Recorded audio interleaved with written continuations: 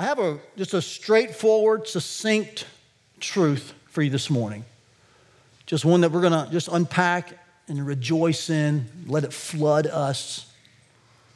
And that simple, straightforward, very succinct truth is this: that the resurrection of Christ means I can be raised spiritually now and physically later. This really is the essential point of several phrases in Romans 6. So take your Bibles.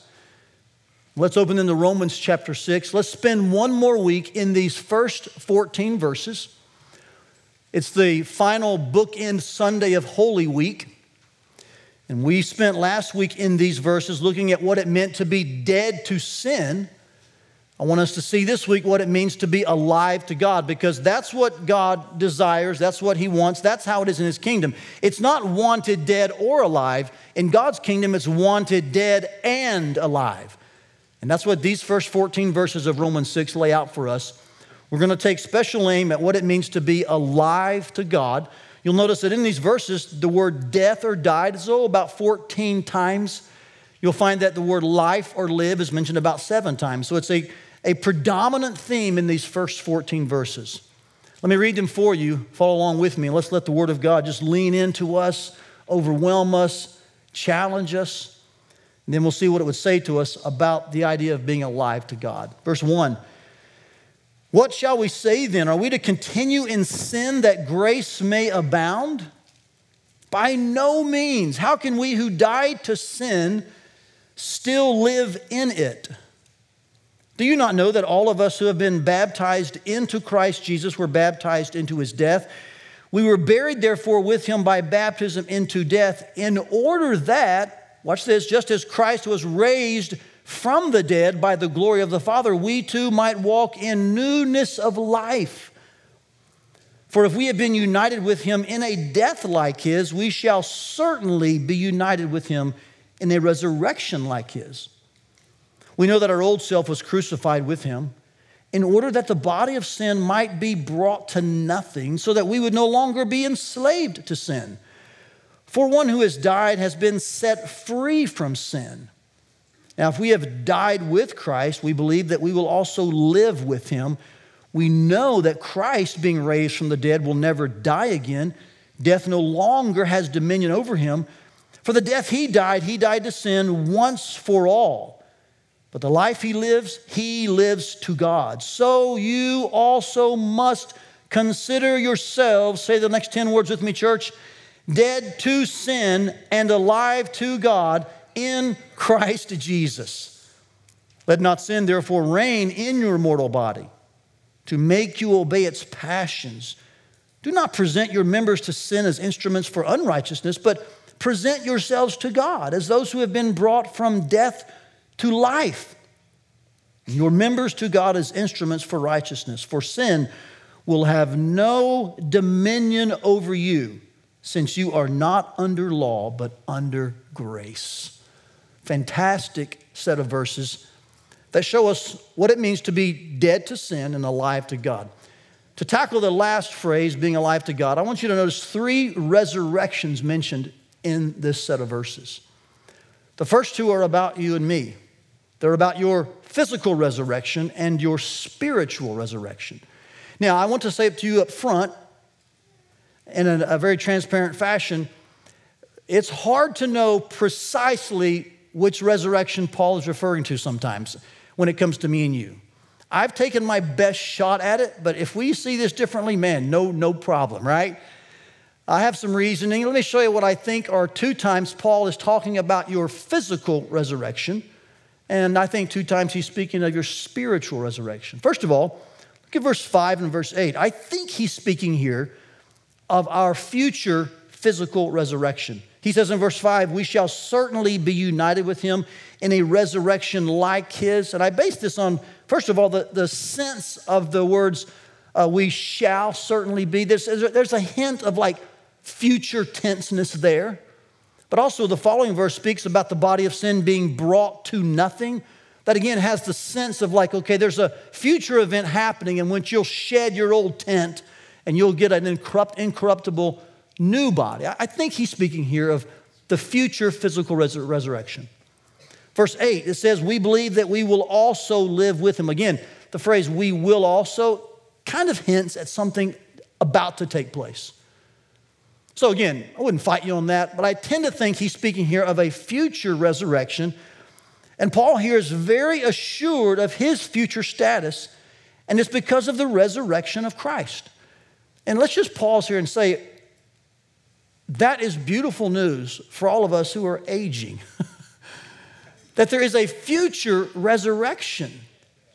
And we are guaranteed, watch this, of a new body because Christ received a new body at his resurrection. This is glorious news. When you wake up with aches and pains you didn't know you had the day before and you did nothing except go to bed, you're like, how did this happen, right? On a more serious note, there are those who have chronic illnesses. Disease strikes. Let's just be even more honest. There are those who aren't aging. They're actually very young, and they're experiencing chronic illnesses or disease, or cancer hits the person who's only 30, or leukemia strikes the 22-year-old. You realize that at every stage, we all are brought face to face with our own mortality. And for those who are in Christ, the resurrection means this isn't the only body I'll ever have. It's not the last one I'll wear. Amen. I heard this week of an elderly lady who is suffering from a chronic illness. Some days are worse than others. And on those days, sometimes folks will interact with her and they'll say, oh, it seems like today you're just really suffering more than usual. And she says usually, nothing the resurrection won't cure. She's spot on, isn't she? This is what Paul is saying. There is a guarantee of a future physical resurrection because of Christ's resurrection. The second resurrection he mentions is, I think, a spiritual resurrection, referring to that moment that God brings us from spiritual death to spiritual life. We can use the word salvation, conversion, the moment one believes and is regenerated, converted, saved. This is the moment of being made alive to God's Spirit. And I think Paul is referencing this in verse 11 and 13. And it's mainly because I sense in these two phrases more of a present tense, current situation kind of tone. Do you see verse 11? Consider yourselves alive to God in Christ Jesus. And the insinuation is you were dead before God, but now you are alive. So reckon this to be true. Calculate this. Verse 13, as those who have been brought from death to life. And so the sense here is that Paul is seeing his present status, and he's connecting these as well to Christ's resurrection. And so without belaboring the point more, let's just be clear that these two resurrections are hinged to the third resurrection in this text. And that's Christ's bodily resurrection. Now, as you're looking at this chart, I hope you're realizing this looks a lot like last week. You're tracking perfectly. Just as his death to sin is the fuel for our own death to sin, so his resurrection is the fuel for our resurrections, the spiritual one and the physical one. Notice the phrases used about Christ's resurrection. Here's the third resurrection referenced in the text. Verse 4, Christ was raised from the dead by the glory of the Father. Verse 9, Christ being raised from the dead. Now back in verse 4, there's an interesting extra bit of information. Paul here is not content to say Christ just arose from the dead. He actually says Christ was raised from the dead, indicating there was an action taken upon him. And he tells us by whom? The Father, the Father's power, the Father's glory. And maybe you're wondering, well, why is it that Christ's resurrection is a lot of times mentioned to be by the Father? Well, there's two reasons. The first one's plainly simple. It's because the Son was dead. Don't minimize the physical aspect of the crucifixion and burial of Christ. It was bodily. Every bit of his humanity, physically, literally died. So the Son could not just get up. He was dead. So the Father took action to raise the Son by his own glory and power. But because the Father did that, we know the Father was now satisfied with the Son's sacrifice.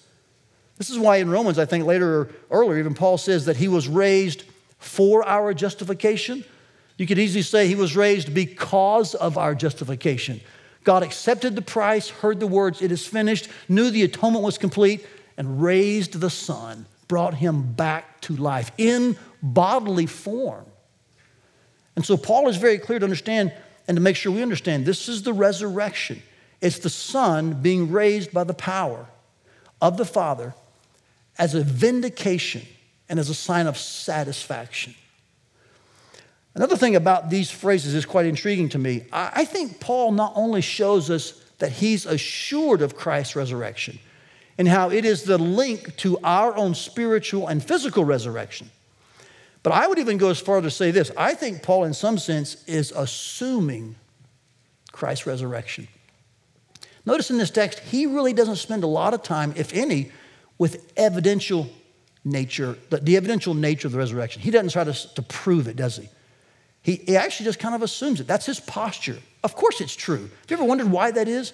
Why Paul has this sense of assumption and then bases both the spiritual and physical resurrection of believers on this fact? It's because the evidence is overwhelming. I'd remind you, just in brief, that over a period of a month, Christ was seen by more than 500 people. That's just the tip of the iceberg of the evidence. That alone suffices any court of law then and now. We're not talking about an offline sighting by one person who comes and reports it third hand. We're not talking about just some kind of vision in the sky in a moment someone makes up. We're talking about 40 days of appearances in flesh and blood, sometimes even touched by people, i.e. Thomas. Sightings by 500 of him serving, walking, ministering, eating. This was considered reality in the first century. So much so that it was so real that those who didn't want this truth to get out began to make up lies about how they could keep it hidden, such as his body was stolen. But the truth was out. It was known. The evidence is astounding. Jesus Christ did rise from the dead. And in the first century especially, it wasn't really a question. It was clearly known. And so Paul here takes this almost assumptive posture. And I think in some sense he's saying this: the burden of proof to say the resurrection isn't true is on those who don't believe it. It's not on the Christian community to try to prove that it is. The evidence is already in. It is a fact. That's why Paul here says this fact, this spiritual reality, I would even say this evidential historical reality, man, it is the key to our own spiritual and physical resurrection. You are not pinning your hopes. You're not basing your hopes on something that's a wish or a might be. You are banking on what is reality, evidential historical truth. Jesus Christ rose from the dead. And this is what feeds and fuels and sources your spiritual resurrection, that God saves people who believe in him, who trust him for forgiveness. And then those who are in Christ, when they die and he returns, he will raise their body and give them a new body. Christ's bodily resurrection by the glory of the Father fuels both of those. Amen? Hallelujah, church. There are some verses that lean into this as well in other parts of the New Testament. This idea of spiritual life now, physical life later. Let me just show you a few of these. And a few of these can be stark. So I want to warn you, we're headed into territory where our language must be precise. First of all, regarding a future physical resurrection, look how 1 Corinthians 15 leans into this, especially verse 20. There are more, but here's just one that I really want you to notice. Here, Christ is considered the first fruits of those who have fallen asleep. The word first fruits just refers to He's the initial one. He's the sign. He's the beginning point. And here Paul is saying, and by the way, he uses the word fact, doesn't he? In fact, Christ has been raised, and so because he's been raised, he's the beginning point, the first fruits, the initial one of all those who are in him. So just as Christ has been raised, so will all those who are in him be raised. A guarantee of a future physical resurrection. Christ is the first fruits. As I think about Christ sourcing our physical resurrection, being the key to that, I'm also reminded that he's the key to our spiritual resurrection now. And so until we are connected to God through Christ, until we know God through Christ, we're not spiritually resurrected, which means we are spiritually dead. This is what Ephesians says, chapter 2.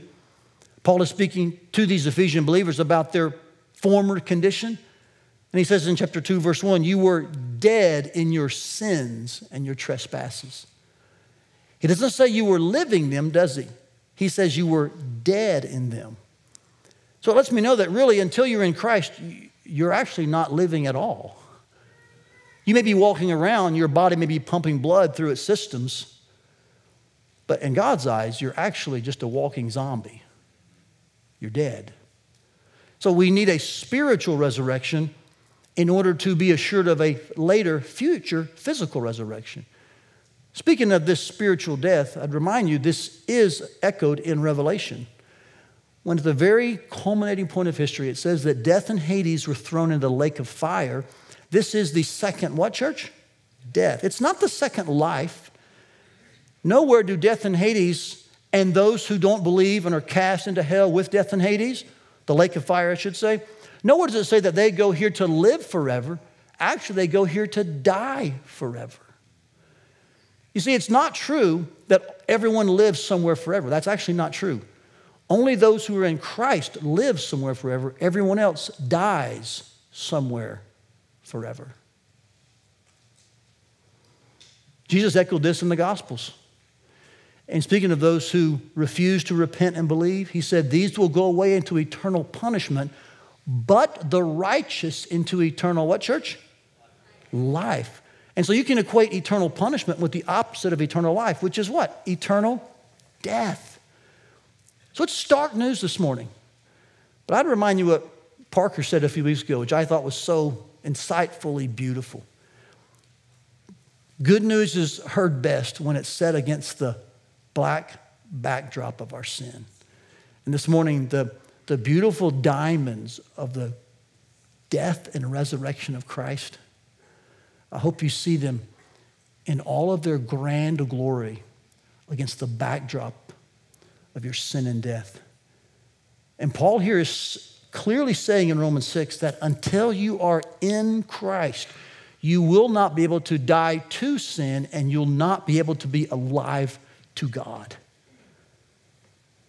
So I hope you see our simple truth just kind of emerging when it comes to the resurrection, Christ's and ours. And it's this, that the resurrection of Christ means I can be raised spiritually now and physically later. Will you say it with me, church, together?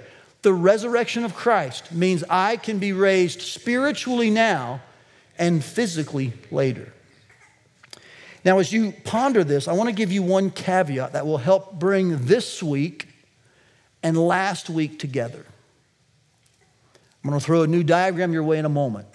Just hang with me. Because we've seen in a simple chart that the death of Christ and the resurrection of Christ feeds both our own death and our resurrection. But I think if we're not careful, we can almost draw a line between his death and resurrection that's, and I'm going to be very transparent with you here, very pastorally candid, a line that's almost too close for comfort. We can, if we're not careful, almost divide them in a way that they don't need to be divided, because in the text, I just refer back to the text, back to our Bibles, the passage. In all honesty, his death and resurrection are seamlessly woven together in these 14 verses. Wouldn't you agree? I mean, as we read them, you found yourself hearing phrases like the resurrection and the death, resurrection. It was almost like they just can't be separated. So I know we're doing that in these 2 weeks, But I want to be careful that we don't do that to the extent that we think, well, they're always separated. No, it's a very symbiotic relationship. They live together. They exist together. There is a difference, but there's an intriguing inseparability. In the text here, each of the resurrection phrases, what precedes it is a death phrase. And you can turn that equation around. Each of the death phrases, what follows it is a resurrection phrase. And so for sure, one does not exist without the other. And here's the point. The gospel is both, not either. And I want you to see that really the circle that you live in, the way to be dead and alive, is to realize that you share in Christ's death and resurrection. You are immersed into that. So the gospel isn't just his death. The gospel isn't just his resurrection. It's truly both. Now, on the heels of that, let me say that it's okay at times and in seasons to take a look at just his death. That's appropriate. In moments and on occasions, we take a look at just his resurrection. But we have to have the discipline to come back together, to bring them back together appropriately and say, hey, it's both, always. That's the gospel. And it's that gospel that assures us we can be both dead to sin and alive to God, which means to be spiritually raised now and physically raised later. So even in light of the two various diagrams about his death and resurrection, I'd probably rather you keep this one in mind, in which we're sinking now both weeks in this one passage. Dead to sin, alive to God. It's only possible for those who are in Christ. So what is our response to this then? I want to go back to the passage. The same 6 words that we saw last week, those verbs. 3 of them were the word know. Verse 3, verse 6, verse 9. He says to believe this. He says to consider this, to calculate its natural result, its logical conclusion, and then to present your body. So what is our response? Is to take our stand on it and to live accordingly. That's the response of every person. That should be the response of every person to the gospel, the death and resurrection of Christ. We should know it, believe it, consider that this is the natural, logical conclusion to present our bodies to God. This is how we should respond. Here's what this means. That anyone here this morning, in this room, perhaps watching, who's searching for a solid place to put your feet. Perhaps you're wondering, you're curious, you're skeptical. None of the world's belief systems seem to be matching up. They don't seem to make sense to you. Here's one that has its roots in historical evidence. It has supernatural evidence. Trust the death and resurrection of Jesus Christ as the foundation for your life. If you're curious or skeptical or wondering, if you're searching, to you I hold out the glorious message of Jesus Christ. The world may call it foolishness, but it's counterintuitive and supernatural, and it will change your life. Just turn to God and believe that Jesus Christ is his Son, died on the cross and rose again by the Father. In that moment, God will take you from death to life. He'll save you. He'll change you. You'll have these promises under your feet, this foundation for living. It also means if you're, shall we say, suffering, this is great hope for you. Again, regardless of your age, if you're under the weight and the pressure of a body that's failing in Christ, this is not your last wardrobe. It's just a fading tent that you're bound to shed. And if the shedding of your tent right now is including a lot of suffering,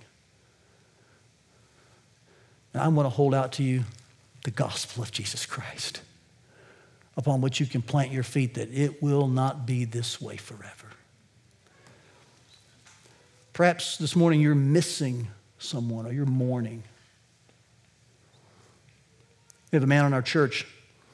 I thought of him this week especially, and just reviewing and praying through these notes and these scriptures. I thought, how much must he treasure the resurrection? He lost his son a few years ago in a horrific accident. I thought, I bet he clings to Easter Sunday in ways I've not yet experienced, knowing that it's Easter, it's resurrection that guarantees I'll see my son again. I think there's other folks here, widows, widowers, parents, children. You're missing someone today. You're actually inwardly mourning that loss. And Easter means the world to you because you know what it says? Goodbyes are not forever in Christ. Amen. So whether you're searching, suffering, missing someone, do you see how every bit of life's hopes find fertile soil in the gospel? The death and resurrection of Jesus. This is why our response should be to know, to believe, to reckon, to consider, and to present. And this is exactly what one of the very first apostles did. He did exactly what Paul mentions here in Romans 6. It's the Apostle John. Do you recall that first Easter morning? He was one of the first runners to the tomb. In fact, he may have been the first male to the tomb. The women went first, and they went to anoint the body. But they got there, and what? Nobody. They run back and say, hey, he's alive. So Peter and John take off. The Bible says in John 20 that John was the faster of the two and beat Peter there.